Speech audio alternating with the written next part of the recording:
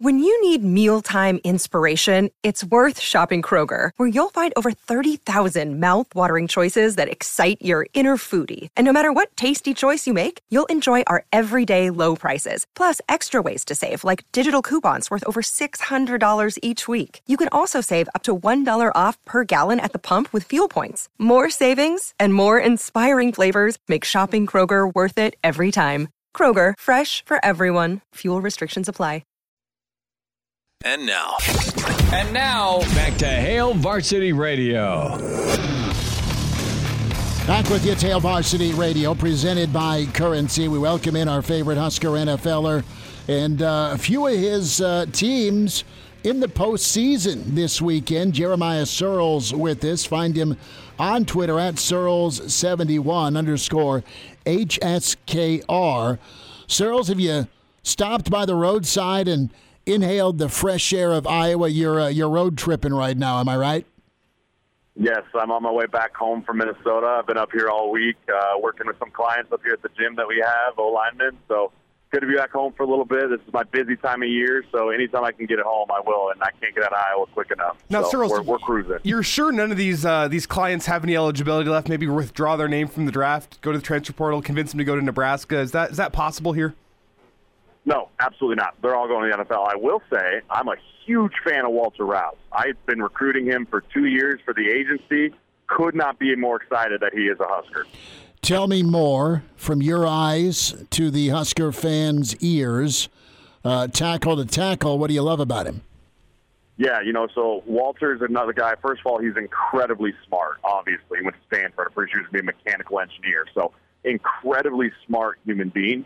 I also love the fact that he's like 21 years old. He's super young, so he doesn't have a lot of wear and tear on the body. But at the same time, he's been a multi-year starter at Stanford. He's a Stanford O-lineman. He's a road grader. But this year, he took a huge jump in his pass protection. And anytime you talk about a left tackle, especially someone that's going to possibly go to the league, pass protection is key. He had a really high grade coming out of Stanford this year, but he wanted to go back for one more year. So he's got one more year under his belt, transferred to the Big Ten. I think he's going to be a major upgrade for us at left tackle.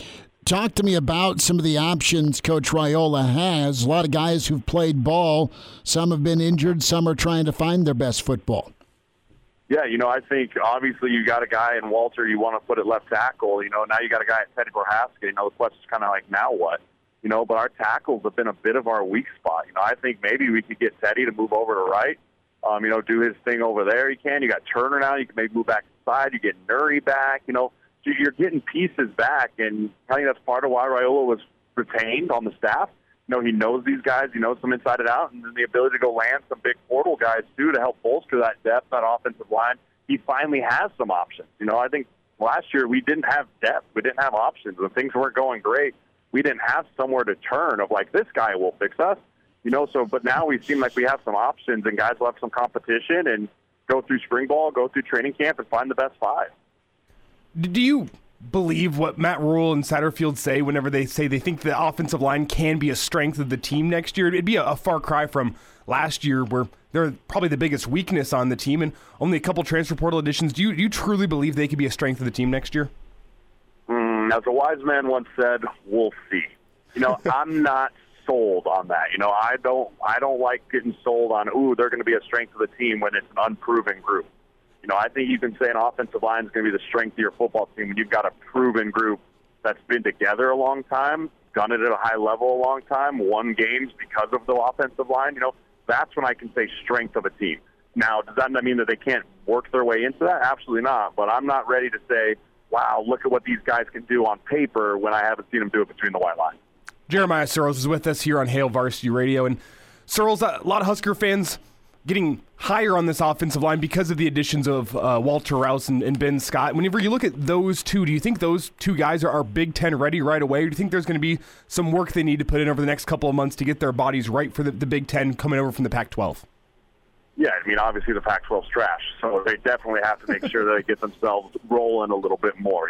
There's a big physical nature to it. You see it happen with, as much as Ochaun Mathis had a bit of an impact. He came from the Big 12, and he got pushed around in the run game and kind of disappeared in the pass game, So it is just a different style of play in the Big Ten. It's a grind it out. It's cold. It's making sure that you can go out there and execute, on a down-by-down basis when you're running the ball over and over again, but I think of a guy like Walter specifically, he comes from a Stanford program that, they don't shy away from running the football. If there's a physical team in the Pac-12, it's Stanford and Utah.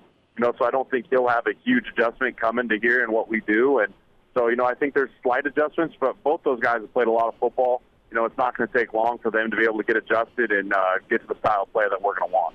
Jeremiah Sirles spending time with us, Hail Varsity Radio, NFL Weekend. We'll get there. Overall, your takeaway with Coach Rhule right now, from recruiting to staff to communication, just your observations, your feel as a former Husker. I think he's killing it. I think he's killing it. He's doing all the right things. He's talking to the right people. He's recruiting the right type of players. And, he's being transparent. I think that's a big thing, of transparency of what he wants to do and then showing with his words, with his actions. And, it all sounds great and it's all doing the right things. And at the end of the day, I hope it all comes to fruition in September, because that's when you'll be judge, jury, executioner comes during the season, as we all see, But at the moment, I think he's absolutely crushing it, and he's gotten me really excited for this Husker football season. Is it a different excitement? You've been through the merry-go-round with the rest of us, and then you were really loyal, and you should be, to a guy like Bo. So you've seen this from a player's perspective, this turnstile of coaches. Yeah, and when I say excitement, I mean excitement as I'm excited to see what it looks like. Mm-hmm. I'm not saying excitement of, we're going to win 10 games next year. I think there's a different level of excitement. My excitement is like, okay, things have changed. We have new faces. We have new players. I'm excited to see what this team looks like. I'm not going to ready to anoint them kings by any means, and no one should. But I think there's a definite realistic, and everyone should be excited of the possibility and the potential of what we can see, no more, no less.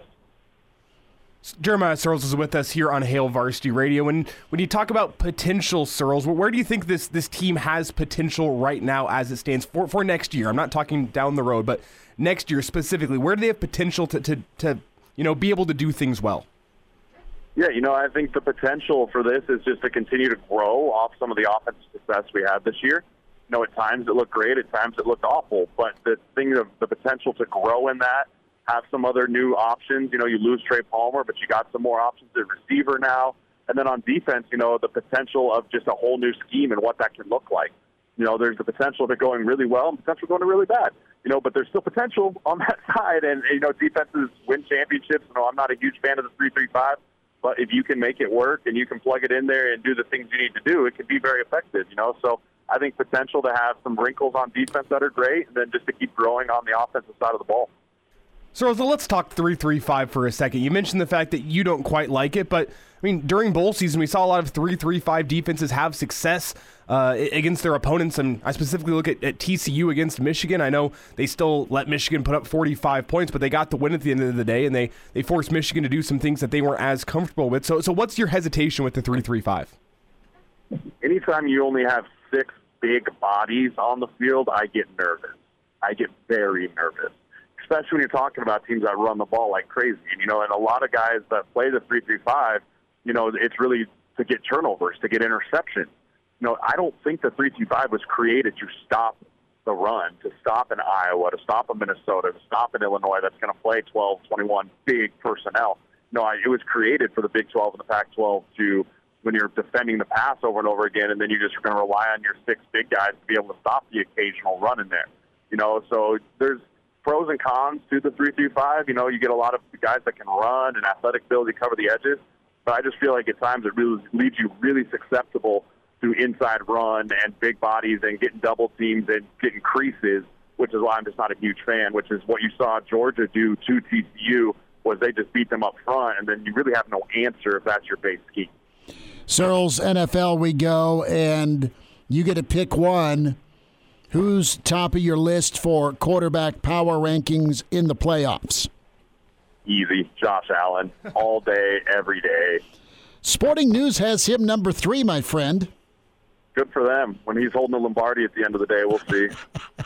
Do the Bills have Super Bowl potential in your mind, Sirles, whenever you look at this? They have to go through the Chiefs in the AFC, and the Buffalo Bills in recent weeks haven't quite looked like themselves, but they do have the what should I call it? The motivation following the DeMar Hamlin injury. That's a good word to use, Searles. Yeah, no, trust me, I love the Bills. Obviously, I'm slightly biased, but they still have to get through Cincinnati. And I'm not writing off Cincinnati by any means. I love the teams in the AFC. I think the Dolphins are going to get beat. I think the Chargers might be able to do some noise. But overall, it's Kansas City, Buffalo, Cincy, and any three of those teams have Super Bowl potential, in my opinion. I think the Bills need to figure out some stuff on defense, but that offense can keep you in any game. Totally agree with the offense. Jeremiah Searles with us. So let's flip it around to the NFC. What's your best outlook for your Vikings? Captain Kirk behind center. I know you're not a Philly guy, but, man, they've looked good. And then, of course, San Francisco is a big-time concern for everyone else in the NFC. Yeah, I've planted the flag on my Minneapolis podcast and everything I do. I don't think the Vikings win this weekend, personally. I think that they've had too many issues, and everyone's like, yeah, they're a 3 seed. I don't believe in them a ton. And I think it's a two-man race between Philly and San Francisco. And right now I give the slight edge to San Francisco just because they got Deebo Samuel back. I mean, that offense is the most quarterback-friendly offense in the NFL, and Brock Purdy's operating it at a very high level, even though he is just a little guy. But you put Jalen Hurts back behind center, get him comfortable. I know he didn't look great last week, but their defense is also scary. The NFC defenses are what are going to carry them to the Super Bowl and really what ultimately could help them win a Super Bowl. And because either one of those offenses can get hot and score a lot of points, but it's the defense that's going to really win it for the NFC. With Philly, not only do they have your teammate Linville Joseph, but your other former teammate Ndamukong Suh, and those guys are coming off the bench. Yeah, their twos on defense on Philly are starters on half of the NFL teams. And that's what makes Philly so scary. You talk about guys like Brandon Graham and Fletcher Cox, and they lost Marquez Sweat, but they have so many options of how they want to rush, who they want to rush, and keeping their rushers fresh. That that is a really, really tough front to have to do anything into, run or pass. Searles, last thought: a George Kittle story. You and Georgie trade friendly barbs on Twitter quite often. Yes, I love Georgie. He is a special cat. My favorite George story is, I called him this year and he didn't answer after the Iowa game. He never does. But I called him, and he didn't answer. And then he just tweeted me back, and he was just like, I'm down bad, man. And it was just good because it's fun. I always wonder with those guys, because we haven't had a chance to poke back and forth. I've been taking a lot of the jabs. That it's just fun to know that rivalry still means something to all of us. So it still matters for guys like George Kittle, myself, everyone involved. So it's just fun to poke back and fun with that guy, and he's a madman. Jeremiah Searles with us, standout Husker, longtime NFLer, sports agent. And Searles, safe travels back, bud. We'll get a beer soon, and thanks for the time today. Absolutely. Appreciate you guys. Have a good one. Go Big Red.